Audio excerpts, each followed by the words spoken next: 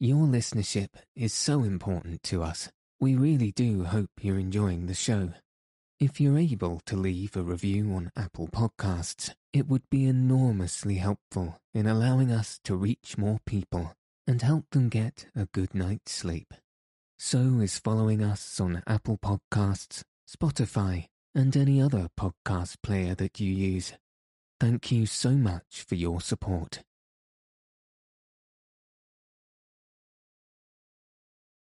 Good evening. In this episode, I'll be reading Part 1, How It Was Lost, from Louisa May Alcott's A Modern Cinderella, or The Little Old Shoe. So let your eyes fall heavy and your breath soften as we settle in for a peaceful night's sleep.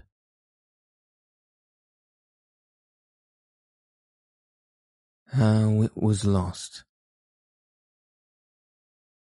Among green New England hills stood an ancient house, many-gabled, mossy-roofed, and quaintly built, but picturesque and pleasant to the eye, for a brook ran babbling through the orchard that encompassed it about. A garden plat stretched upwards to the whispering birches on the slope, and the patriarchal elms stood sentinel upon the lawn, as they had stood almost a century ago, when the Revolution rolled that way and found them young. One summer morning, when the air was full of country sounds, a mower in the meadow, blackbirds by the brook, and the low of the kine upon the hillside, the old house wore its cheeriest aspect, and a certain humble history began. Nan? Yes, Dee. And a head, brown-locked, blue-eyed, soft-featured, looked in at the open door in answer to the call. Just bring me the 3rd volume of Wilhelm Meister. There's a dear. It's hardly worth while to rouse such a restless ghost as I, when I'm once fairly laid. As she spoke, Dee pulled up her black braids, thumped the pillow of the couch where she was lying, and with eager eyes went down the last page of her book. Nan. Yes, Laura, replied the girl, coming back with the 3rd volume for the literary cormorant, who took it with a nod, still too content upon the Confessions of a Fair Saint to remember the failings of a certain plain sinner. Don't forget the Italian cream for dinner. I depend upon it, for it's the only thing fit for me this hot weather. And Laura, the cool blonde, disposed the folds of her white gown more gracefully about her, and touched up the eyebrow of the Minerva she was drawing. Little daughter. Yes, father. Let me have plenty of clean collars in my bag, for I must go at once, and some of you bring me a glass of cider in about half an hour. I shall be in the lower garden. The old man went away into his imaginary paradise, and Nan into that domestic purgatory on a summer day, the kitchen. There were vines about the windows, sunshine on the floor, and order everywhere. But it was haunted by a cooking stove, that family altar whence such varied incense rises to appease the appetite of the household gods, before which such dire incantations are pronounced to ease the wrath and woe of the priestess of the fire, and about which often lingers saddest memories of wasted temper, time, and toil. Nan was tired, having risen with the birds, hurried, having many cares those happy little housewives never know, and disappointed in a hope that hourly dwindled, peaked, and pined. She was too young to make the anxious lines about her forehead seem at home there, too patient to be burdened with the labour others should have shared, too light of heart to be pent up when earth and sky were keeping a blithe holiday. But she was one of that meek sisterhood who, thinking humbly of themselves, believe they are honoured by being spent in the service of less contentious souls, whose careless thanks seems quite reward enough.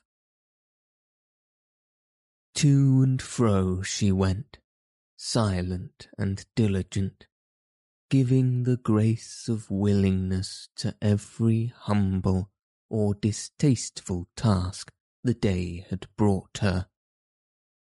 But some malignant sprite seemed to have possession of her kingdom, for rebellion broke out everywhere. The kettles would boil over most obstreperously. The mutton refused to cook with the meek alacrity to be expected from the nature of a sheep. The stove, with unnecessary warmth of temper, would glow like a fiery furnace. The irons would scorch, the linens would dry, and spirits would fail, though patient never. Nan tugged on, growing hotter and wearier, more hurried and more hopeless, till at last the crisis came. For in one fell moment she tore her gown, burnt her hand, and smutched the collar she was preparing to finish in the most unexceptionable style. Then, if she had been a nervous woman, she would have scolded. Being a gentle girl, she only lifted up her voice and wept. Behold, she watereth her linen with salt tears, and bewailed herself because of much tribulation. But lo, help cometh from afar. A strong man bringeth lettuce wherewith to stay her, plucketh berries to comfort her withal, and clasheth cymbals that she may dance for joy. The voice came from the porch, and, with her hope fulfilled, Nan looked up to greet John Lord, the house friend, who stood there with a basket on his arm, and as she saw his honest eyes, kind lips, and helpful hands, the girl thought this plain young man the comeliest, most welcome sight she had beheld that day. How good of you to come through all this heat and not to laugh at my despair, she said, looking up like a grateful child as she led him in. I only obey orders, Nan, for a certain dear old lady had a motherly presentiment that you had got into a domestic whirlpool, and sent me as a sort of life-preserver. So I took the basket of consolation, and came to fold my feet upon the carpet of contentment in the tent of friendship.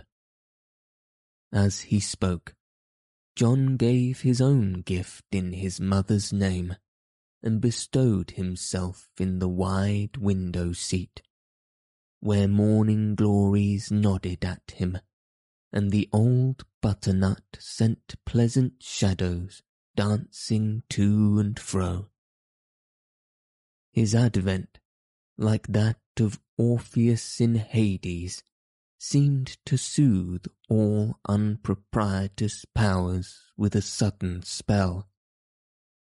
The fire began to slacken, the kettles began to lull, the meat began to cook, the irons began to cool, the clothes began to behave, the spirits began to rise, and the collar was finished off with more triumphant success. John watched the change, and, though a lord of Cretan, abasted himself to take compassion on the weaker vessel, and was seized with a great desire to lighten the homely tasks that tired her strength of body and soul. He took a comprehensive glance about the room, then, extracting a dish from the closest closet, he proceeded to imbrue his hands in the strawberry's blood. "Oh, John, you needn't do that. I shall have time when I've turned the meat, made the pudding, and done these things. See, I'm getting on finely now. You're a judge of such matters. Isn't that nice?" As she spoke, Nan offered the polished absurdity for inspection with innocent pride.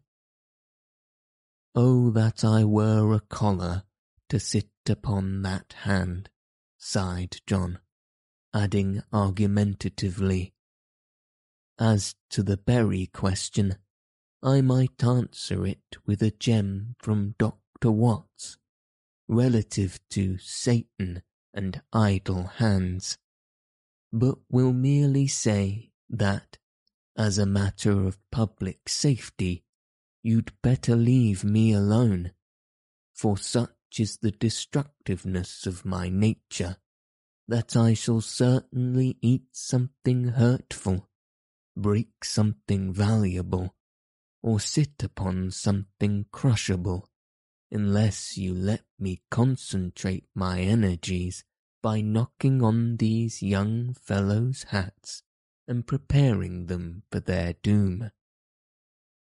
Looking at the matter in a charitable light, Nan consented, and went cheerfully on with her work, wondering how she could have thought ironing an affliction, and been so ungrateful for the blessing of her lot. "Where's Sally?" asked John, looking vainly for the functionary who usually pervaded that region like a domestic policewoman, a terror to cats, dogs, and men. "She has gone to her cousin's funeral, and won't be back till Monday. There seems to be a great fatality among her relations, for one dies or comes to grief in some way about once a month. But I don't blame poor Sally for wanting to get away from this place now and then. I think I could find it in my heart to murder an imaginary friend or two, if I had to stay here long." And Nan laughed so blithely it was a pleasure to hear her. "Where's Dee?" asked John, seized with a most unmasculine curiosity all at once. "She is in Germany with Mr. Wilhelm Meister, but, though lost to sight, to memory clear, for I wasn't just thinking, as I did her things, how clever she is to like all kinds of books that I don't understand at all, and to write things that make me cry with pride and delight. Yes, she's a talented dear, though she hardly knows a needle from a crossbar, and will make herself one great blot some of these days, when the divine afflatus descends upon her, I'm afraid." And Nan rubbed away with sisterly zeal at Dee's forlorn hose and inky pocket handkerchiefs. "Where is Laura?" proceeded the Inquisitor. "Well, I might say that she was in Italy, for she is copying some fine thing of Raphael's or Michelangelo's, or some great creatures or other, and she looks so picturesque in her pretty gown, sitting before her easel, that it's really a sight to behold, and I've peeped 2 or 3 times to see how she gets on." And Nan bestirred herself to prepare the dish wherewith her picturesque sister desired to prolong her artistic existence. "Where is your father?" John asked, checking off each answer with a nod and a little frown. "He is down in the garden, deep in some plan about melons, the beginning of which seemed to consist in stamping the first proposition in Euclid all over the bed, and then poking a few seeds in the middle of each. Why, bless the dear man, I forgot it was the time for cider. Wouldn't you like to take it to him, John? He'd love to consult you, and the lane is so cool, it does one's heart good to look at it." John glanced from the steamy kitchen to the shadowy path, and answered with a sudden assumption of immense industry. "I couldn't possibly go, Nan. I've so much on my hands. You'll have to do it yourself. Mr. Robert of Lincoln has something for your private ear, and the lane is so cool it will do one's heart good to see you in it. Give my regards to your father, and, in the words of little Mabel's mother, with slight variation, tell the dear old body, this day I cannot run, for the pots are boiling over, and the mutton isn't done."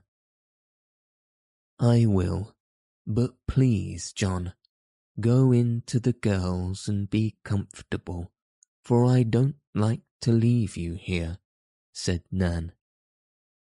"You insinuate that I should pick at the pudding or invade the cream, do you? Ungrateful girl, leave me." And with melodramatic sternness, John extinguished her in his broad-brimmed hat, and offered the glass like a poisonous goblet.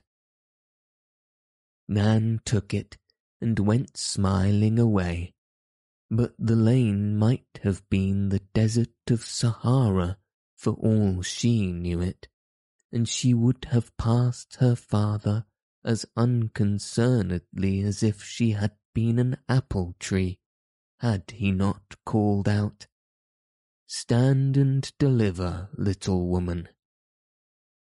She obeyed the venerable highwayman, and followed him to and fro, listening to his plans and directions with a mute attention that quite won his heart. "That hop-pole is really an ornament now, Nan.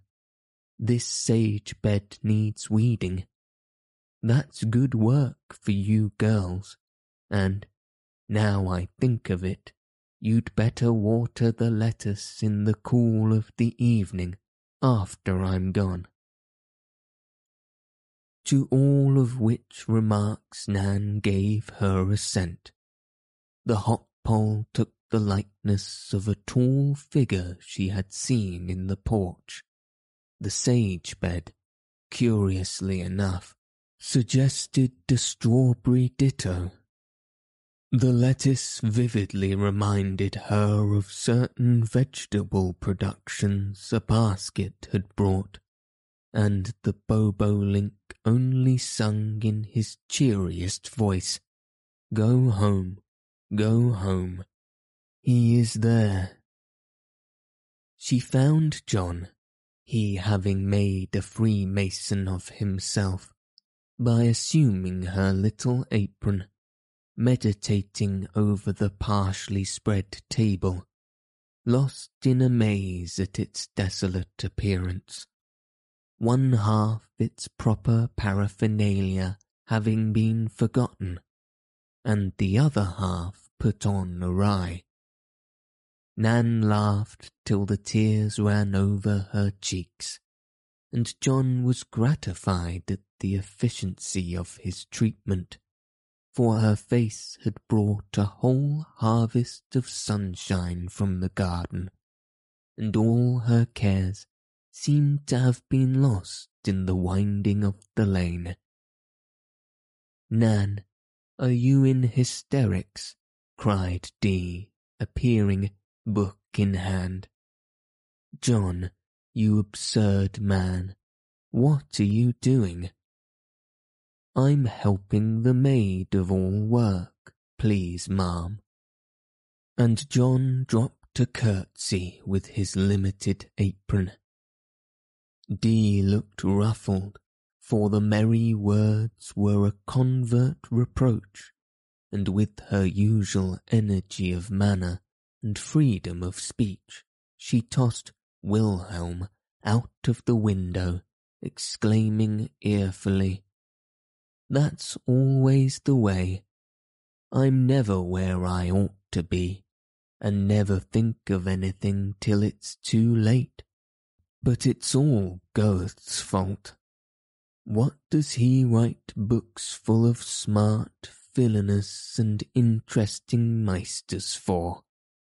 How can I be expected to remember that Sally's away, and people must eat, when I'm hearing the harper and little mignon?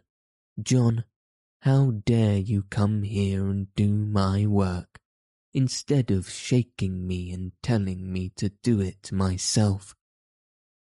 Take that toasted child away, and fan her like a Chinese mandarin, while I dish up this dreadful dinner."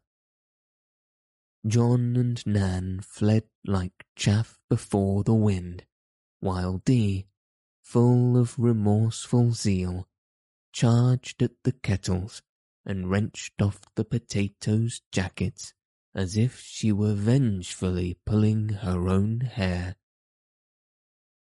Laura had a vague intention of going to assist, but, getting lost among the lights and shadows of Minerva's helmet, forgot to appear till dinner had been evoked from chaos and peace was restored. At 3 o'clock, Dee performed the coronation ceremony with her father's best hat. Laura retied his old-fashioned neckcloth and arranged his white locks with an eye to saintly effect. Nan appeared with a beautifully written sermon and suspicious inkstains on the fingers that slipped into his pocket. John attached himself to the bag, and the patriarch was escorted to the door of his tent with the triumphal procession which usually attended his outgoings and incomings. Having kissed the female portion of his tribe, he ascended the venerable chariot, which received him with audible lamentation, as its rheumatic joints swayed to and fro. "Goodbye, my dears.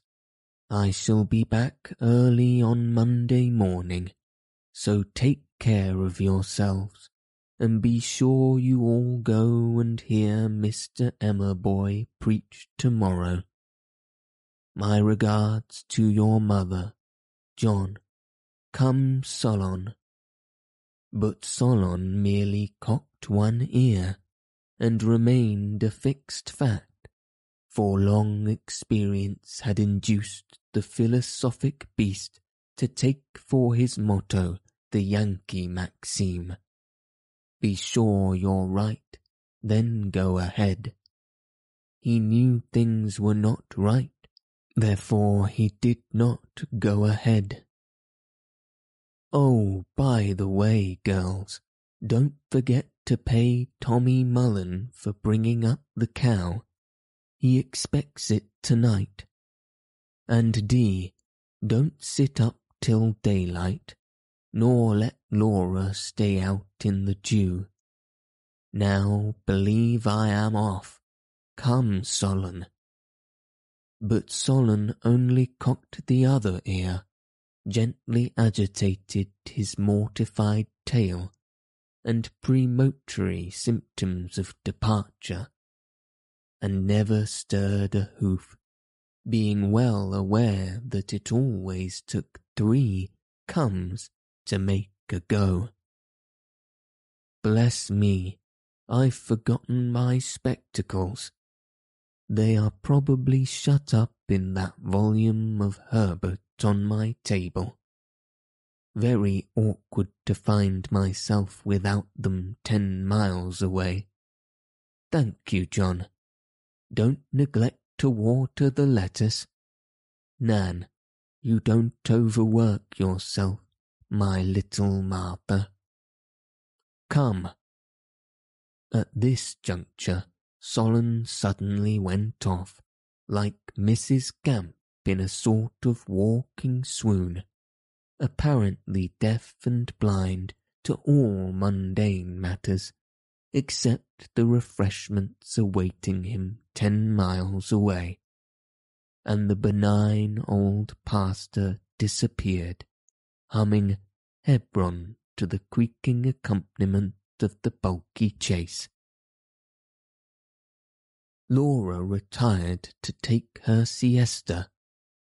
Nan made a small cabanero of herself by sharpening her sister's crayons, and Dee, as a sort of penance for past sins, tried her patience over a piece of knitting, in which she soon originated a somewhat remarkable pattern by dropping every 3rd stitch and seeming ab libitum.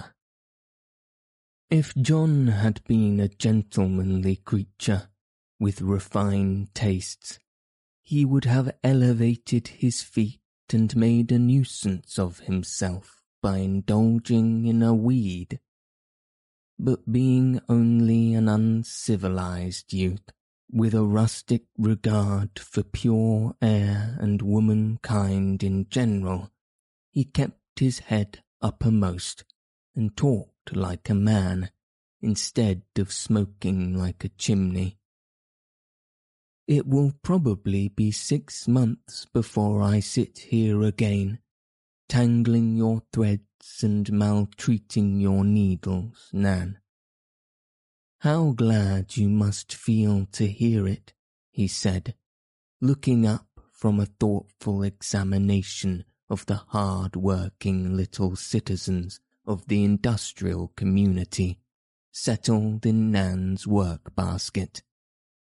No, I'm very sorry, for I like to see you coming and going as you used to years ago, and I miss you very much when you are gone, John," answered truthful Nan, whittling away in a sadly wasteful manner, as her thoughts flew back to the happy times when a little lad rode a little lass in a big wheelbarrow and never split his load.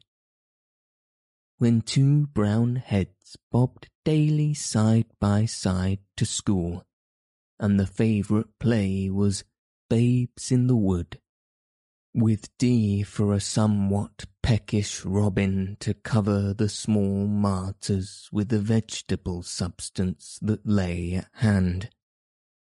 Nan sighed as she thought of these things, and John regarded the battered thimble on his fingertip with increased benignity of aspect as he heard the sound. "When are you going to make your fortune, John, and get out of that disagreeable hardware concern?" demanded Dee, pausing after an excited round and looking almost as much exhausted as if it had been a venerable pugilistic encounter. "I intended to make it by plunging still deeper into that disagreeable hardware concern for next year, if the world keeps rolling, and John Lord is alive. He will become a partner, and then. The colour sprang up into the young man's cheeks. His eyes looked out with a sudden shine, and his hand seemed involuntary to close, as if he saw and seized some invisible delight. "What will happen then, John?" asked Nan, with a wondering glance. "I'll tell you in a year, Nan. Wait till then." And John's strong hand unclosed, as if the desired good were not to be his yet. Dee looked at him with a knitting needle stuck into her hair, saying, like a sarcastic unicorn, "I really thought you had a soul above pots and kettles, but I see you haven't, and I beg your pardon for the injustice I have done you."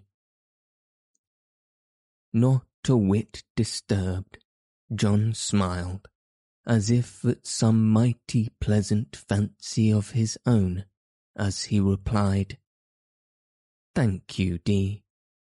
And as a further proof of the utter depravity of my nature, let me tell you that I have the greatest possible respect for those articles of ironmongery. Some of the happiest hours of my life have been spent in their society. Some of my pleasantest associations are connected with them. Some of my best lessons have come to me among them, and when my fortune is made, I intend to show my gratitude by taking 3 flat irons rampant for my coat of arms."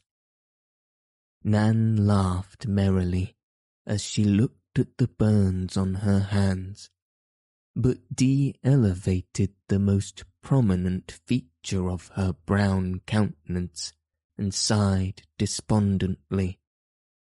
"Dear, dear, what a disappointing world this is! I no sooner build a nice castle in Spain and settle a smart young knight therein, than down it comes about my ears, and the ungrateful youth, who might fight dragons, if he chose, insists on quenching his energies in a saucepan, and making a St. Lawrence of himself by wasting his life on a series of gridirons. Ah, if I were only a man, I would do something better than that, and prove that heroes are not all dead yet. But instead of that, I am only a woman, and must sit rasping my temper with absurdities like this. And Dee wrestled with her knitting as if it were fate, and she were paying off the grudge she owed. John leaned towards her, saying, with a look that made his plain face handsome, "Dee, my father began the world as I begin it, and left it the richer for the useful years he spent here, as I hope I may leave it some half-century hence. His memory makes that dingy shop a pleasant place to me, for there he made an honest name, led an honest life, and bequeathed to me his reverence for honest work. That is a sort of hardware, Dee, that no rust can corrupt, and which will always prove a better fortune than any of your knights can achieve with sword and shield. I think I am not quite a clod, or quite without some aspirations above money-getting, for I sincerely desire the courage that makes daily life heroic by self-denial and cheerfulness of heart. I am eager to conquer my own rebellious nature, and earn the confidence of innocent and upright souls.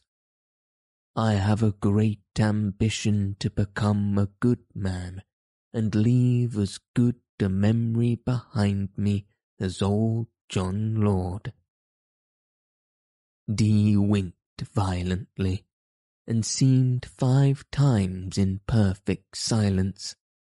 But quiet Nan had the gift of knowing when to speak, and by a timely word saved her sister from a thunder shower and her stocking from destruction. "John, have you seen Philip since you wrote about your last meeting with him?" The question was for John, but the soothing tone was for Dee, who gratefully accepted it and perked up again with speed. "Yes, and I meant to have told you about it," answered John, plunging into the subject at once. "I saw him a few days before I came home, and found him more disconsolate than ever, just ready to go to the devil, as he forcibly expressed himself.